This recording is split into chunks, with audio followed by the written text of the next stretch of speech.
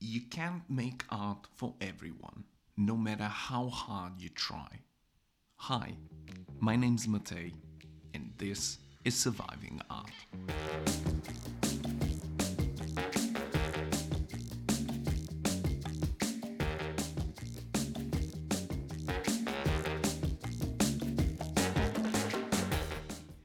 Back in the day, by which I mean mid-19th century Europe, when Zara and H&M didn't exist and a clean pair of untattered cotton trousers was more of a luxury item than a commodity for many people, you could make trousers for everyone.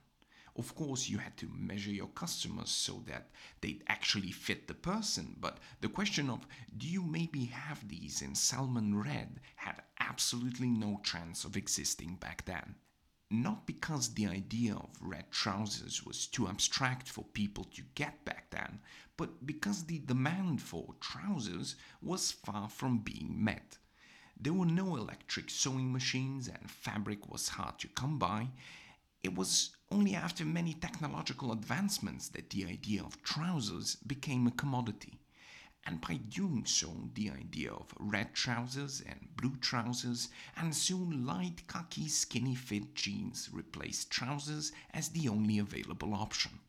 Every time a quicker, cheaper, or better way of producing something is invented, the product being produced slips a bit more into the oblivion of commodities, making it possible for more and more people to afford to buy it and consequently producing a need for more sophisticated versions of that particular product for those who already had the means to buy it in the first place.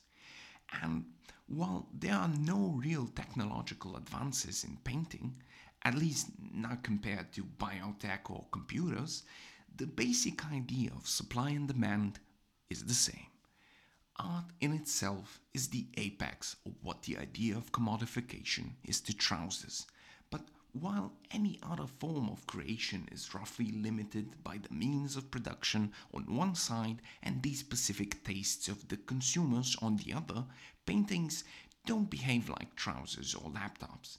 Because no work of art is the same, scarcity is next to infinite. With such a limited supply of any one piece, of course there will only be one possible buyer of that particular piece, at a time at least, so to expect to show your work to everybody and expect all of them to like it, it is absurd and may just leave you feeling like you're just not any good at what you do.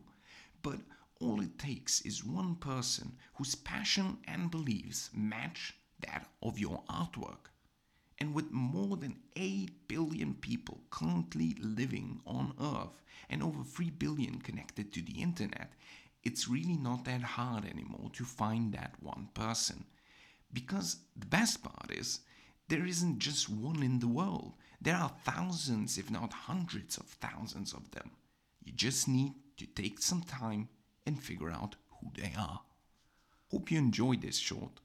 Thanks for listening and see you next time on Surviving Art.